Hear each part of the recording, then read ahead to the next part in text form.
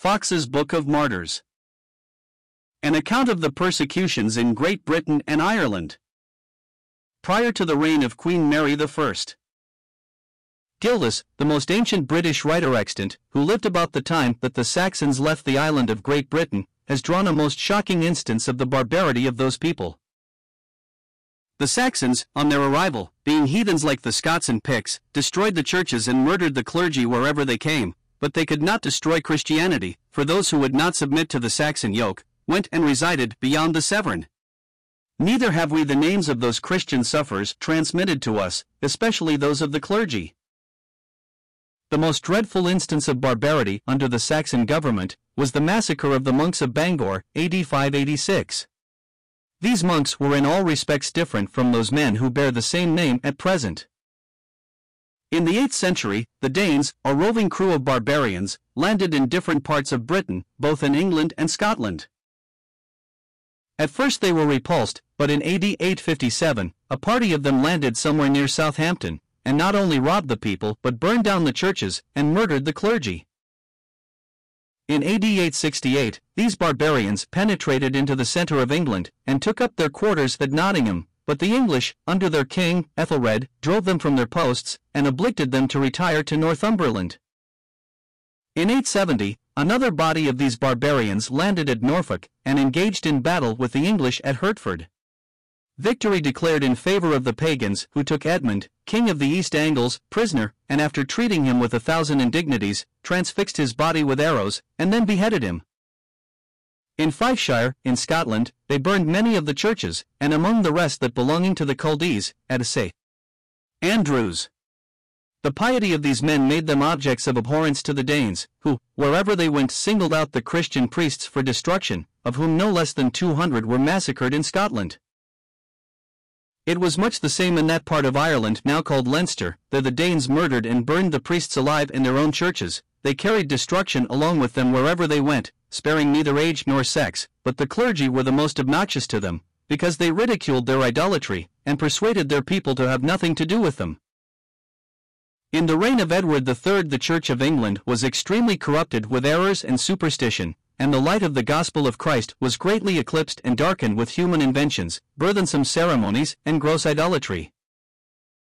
The followers of Wycliffe, then called Lollards, were become extremely numerous, and the clergy were so vexed to see them increase, whatever power or influence they might have to molest them in an underhand manner, they had no authority by law to put them to death. However, the clergy embraced the favourable opportunity, and prevailed upon the king to suffer a bill to be brought into Parliament, by which all Lollards who remained obstinate should be delivered over to the secular power and burnt as heretics. This act was the first in Britain for the burning of people for their religious sentiments. It passed in the year 1401, and was soon after put into execution. The first person who suffered in consequence of this cruel act was William Santry, or Sawtrey, a priest, who was burnt to death in Smithfield.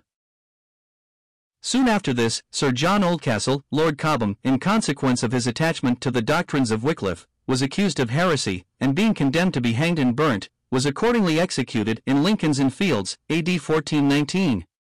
In his written defence Lord Cobham said, "As for images, I understand that they be not a belief, but that they were ordained since the belief of Christ was given by sufferance of the Church, to represent and bring to mind the passion of our Lord Jesus Christ, and martyrdom and good living of other saints, and that whoso it be, that doth the worship to dead images that is due to God, or putteth such hope or trust in help of them, as he should do to God, or hath affection in one more than in another, he doth in that, the greatest sin of idol worship. Also I suppose this fully, that every man in this earth is a pilgrim toward bliss, or toward pain, and that he that knoweth not, we will not know, we keep the holy commandments of God in his living here, albeit that he go on pilgrimages to all the world, and he die so, he shall be damned. He that knoweth the holy commandments of God, and keepeth them to his end, he shall be saved, though he never in his life go on pilgrimage, as men now use, to Canterbury, or to Rome, or to any other place." Upon the day appointed, Lord Cobham was brought out of the Tower with his arms bound behind him, having a very cheerful countenance. Then was he laid upon a hurdle, as though he had been a most heinous traitor to the crown, and so drawn forth into a St. Giles's Field. As he was come to the place of execution, and was taken from the hurdle, he fell down devoutly upon his knees, desiring Almighty God to forgive his enemies. Then stood he up and beheld the multitude, exhorting them in most godly manner to follow the laws of God written in the Scriptures, and to beware of such teachers as they see contrary to Christ in their conversation and living. Then was he hanged up by the middle in chains of iron, and so consumed alive in the fire, praising the name of God, so long as his life lasted, the people, there present, showing great dolour. And this was done A.D. 1418. How the priests that time fared, blasphemed, and accursed, requiring the people not to pray for him, but to judge him damned in hell, for that he departed not in the obedience of their Pope, it were too long to write. Thus resteth this valiant Christian knight, Sir John Oldcastle, under the altar of God, which is Jesus Christ, among that godly company, who, in the kingdom of patience, suffered great tribulation with the death of their bodies, for his faithful word and testimony. In August, 1473, one Thomas Grantaire was apprehended in London. He was accused of professing the doctrines of Wycliffe, for which he was condemned as an obstinate heretic. This pious man, being brought to the sheriff's house, on the morning of the day appointed for his execution, desired a little refreshment, and having ate some, he said to the people present, I eat now a very good meal, for I have a strange conflict to engage with before I go to supper, and having eaten, he returned thanks to God for the bounties of his all-gracious providence, requesting that he might be instantly led to the place of execution, to bear testimony to the truth of those principles which he had professed. Accordingly he was chained to a stake on Tower Hill, where he was burnt alive, professing the truth with his last breath. In the year 1499, one Badram, a pious man, was brought before the Bishop of Norwich, having been accused by some of the priests, with holding the doctrines of Wycliffe. He confessed he did believe everything that was objected against him. For this, he was condemned as an obstinate heretic, and a warrant was granted for his execution. Accordingly he was brought to the stake at Norwich, where he suffered with great constancy. In 1506, one William Tilfry, a pious man, was burnt alive at Amersham in a close called Stonyprat, and at the same time, his daughter, Joan Clark, a married woman, was obliged to light the faggots that were to burn her father. This year also one Father Roberts, a priest, was convicted of being a lollard before the Bishop of Lincoln, and burnt alive at Buckingham. In 1507 one Thomas Norris was burnt alive for the testimony of the truth of the gospel, at Norwich. This man was a poor, inoffensive, harmless person, but his parish priest, conversing with him one day, conjectured he was a lollard. In consequence of this supposition he gave information to the bishop, and Norris was apprehended. In 1508, one Lawrence Gwale, who had been kept in prison 2 years, was burnt alive at Salisbury, for denying the real presence in the sacrament. It appeared that this man kept a shop in Salisbury, and entertained some lollards in his house, for which he was informed against to the bishop, but he abode by his first testimony, and was condemned to suffer as a heretic. A pious woman was burnt at Chip and Sudburn, by order of the Chancellor, Dr. Whittenham. After she had been consumed in the flames, and the people were returning home, a bull broke loose from a butcher, and singling out the Chancellor from all the rest of the company, he gored him through the body, and on his horns carried his entrails. This was seen by all the people, and it is remarkable that the animal did not meddle with any other person whatever. October 18, 1511, William Suckling and John Bannister, who had formerly recanted, returned again to the profession of the faith, and were burnt alive in Smithfield. In the year 1517, one John Brown, who had recanted before in the reign of Henry VII, and borne a faggot round stake, Paul's, was condemned by Dr. Wanneman, Archbishop of Canterbury, and burnt alive at Ashford. Before he was chained to the stake, the Archbishop Wanneman, and Yester, Bishop of Rochester, caused his feet to be burnt in a fire until all the flesh came off, even to the bones. This was done in order to make him again recant, but he persisted in his attachment to the truth to the last. Much about this time one Richard Hunn, a merchant tailor of the city of London, was apprehended, having refused to pay the priest his fees for the funeral of a child, and being conveyed to the Lollards' Tower, in the Palace of Lambeth, was there privately murdered by some of the servants of the Archbishop. September 24, 1518, John Stylinson, who had before recanted, was apprehended, brought before Richard Fitzjames, Bishop of London, and on the 25th of October was condemned as a heretic. He was chained to the stake in Smithfield amidst a vast crowd of spectators, and sealed his testimony to the truth with his blood.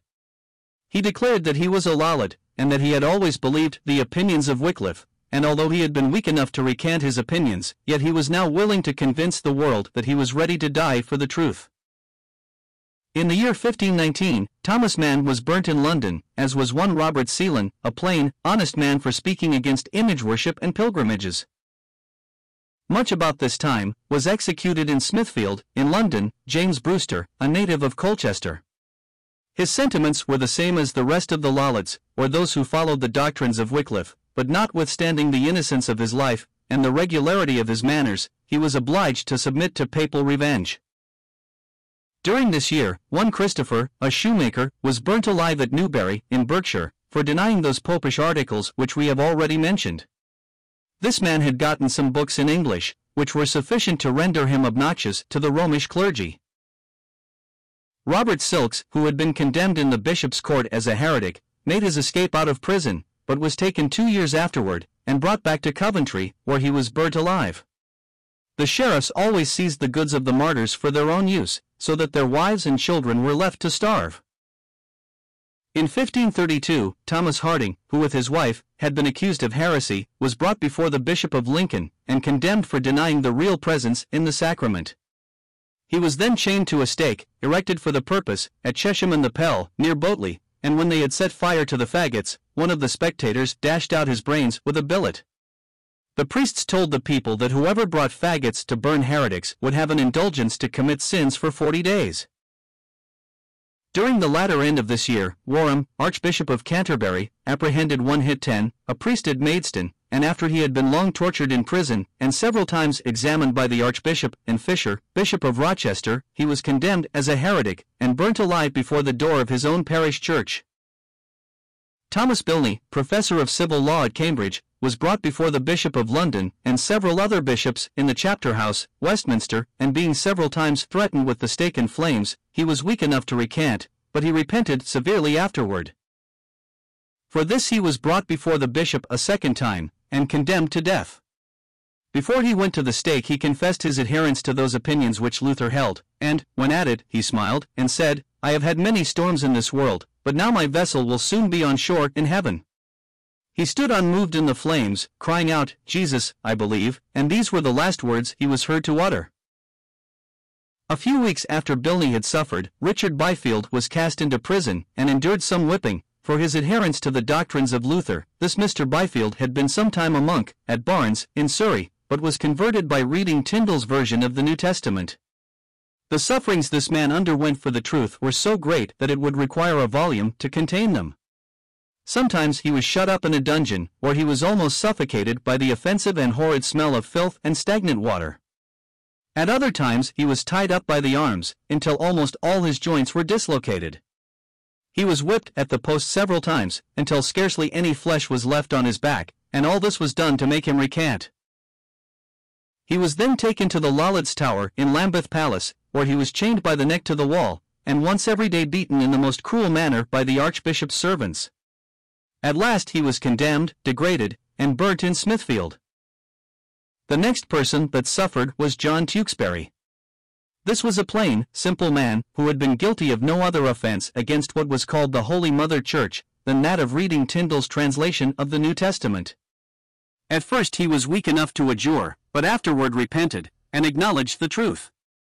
For this he was brought before the Bishop of London, who condemned him as an obstinate heretic. He suffered greatly during the time of his imprisonment, so that when they brought him out to execution, he was almost dead. He was conducted to the stake in Smithfield, where he was burned, declaring his utter abhorrence of popery, and professing a firm belief that his cause was just in the sight of God. The next person that suffered in this reign was James Bainham, a reputable citizen in London, who had married the widow of a gentleman in the Temple. When chained to the stake he embraced the faggots, and said, "O, ye papists, behold! Ye look for miracles, here now may you see a miracle, for in this fire I feel no more pain than if I were in bed, for it is as sweet to me as a bed of roses." Thus he resigned his soul into the hands of his Redeemer. Soon after the death of this martyr, one Traxnell, an inoffensive countryman, was burned alive at Bradford in Wiltshire, because he would not acknowledge the real presence in the sacrament, nor own the papal supremacy over the consciences of men. In the year 1533, John Frith, a noted martyr, died for the truth. When brought to the stake in Smithfield, he embraced the faggots, and exhorted a young man named Andrew Hewitt, who suffered with him, to trust his soul to that God who had redeemed it. Both these sufferers endured much torment, for the wind blew the flames away from them, so that they were above 2 hours in agony before they expired. In the year 1538, one Collins, a madman, suffered death with his dog in Smithfield. The circumstances were as follows. Collins happened to be in church when the priest elevated the host, and Collins, in derision of the sacrifice of the Mass, lifted up his dog above his head. For this crime Collins, who ought to have been sent to a madhouse, or whipped at the cart's tail, was brought before the Bishop of London, and although he was really mad, yet such was the force of popish power, such the corruption in church and state, that the poor madman, and his dog, were both carried to the stake in Smithfield, where they were burned to ashes, amidst a vast crowd of spectators.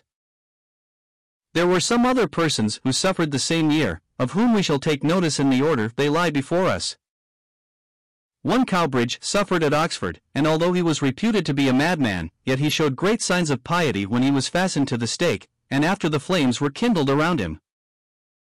About the same time one Purderve was put to death for saying privately to a priest, after he had drunk the wine, he blessed the hungry people with the empty chalice. At the same time was condemned William Letton, a monk of great age, in the county of Suffolk, who was burned at Norwich for speaking against an idol that was carried in procession, and for asserting that the sacrament should be administered in both kinds. Some time before the burning of these men, Nicholas Peake was executed at Norwich, and when the fire was lighted, he was so scorched that he was as black as pitch. Dr. Reading standing before him, with Dr. Hearn and Dr. Spragwell, having a long white one in his hand, struck him upon the right shoulder, and said, "Peake, recant, and believe in the sacrament." To this he answered, "I despise thee and it also," and with great violence he spit blood, occasioned by the anguish of his sufferings. Dr. Reading granted 40 days' indulgence for the sufferer, in order that he might recant his opinions. But he persisted in his adherence to the truth, without paying any regard to the malice of his enemies, and he was burned alive, rejoicing that Christ had counted him worthy to suffer for his name's sake. On July 28, 1540, or 1541, for the chronology differs, Thomas Cromwell, Earl of Essex, was brought to a scaffold on Tower Hill, where he was executed with some striking instances of cruelty. He made a short speech to the people, and then meekly resigned himself to the axe. It is, we think, with great propriety, that this nobleman is ranked among the martyrs, for although the accusations preferred against him did not relate to anything in religion, yet had it not been for his zeal to demolish popery, he might have to the last retained the king's favor. To this may be added, that the papists plotted his destruction, for he did more towards promoting the Reformation than any man in that age, except the good Dr. Cranmer. Soon after the execution of Cromwell, Dr. Cuthbert Barnes, Thomas Garnet, and William Jerome were brought before the ecclesiastical court of the Bishop of London and accused of heresy. Being before the Bishop of London, Dr. Barnes was asked whether the saints prayed for us. To this he answered, that he would leave that to God, but, said he, I will pray for you. On the 13th of July, 1541, these men were brought from the Tower to Smithfield, where they were all chained to one stake, and there suffered death with a constancy that nothing less than a firm faith in Jesus Christ could inspire. One Thomas Summers, an honest merchant, with 3 others, was thrown into prison for reading some of Luther's books, and they were condemned to carry those books to a fire in Cheapside. There they were to throw them in the flames, but Summers threw his over, for which he was sent back to the Tower, where he was stoned to death. Dreadful persecutions were at this time carried on at Lincoln, under Dr. Longland, the bishop of that diocese. At Buckingham, Thomas Baynard and James Moreton, the one for reading the Lord's Prayer in English, and the other for reading St. James' Epistles in English, were both condemned and burnt alive. Anthony Parsons, a priest, together with 2 others, was sent to Windsor, to be examined concerning heresy, and several articles were tendered to them to subscribe, which they refused. This was carried on by the Bishop of Salisbury, who was the most violent persecutor of any in that age, except Bonner.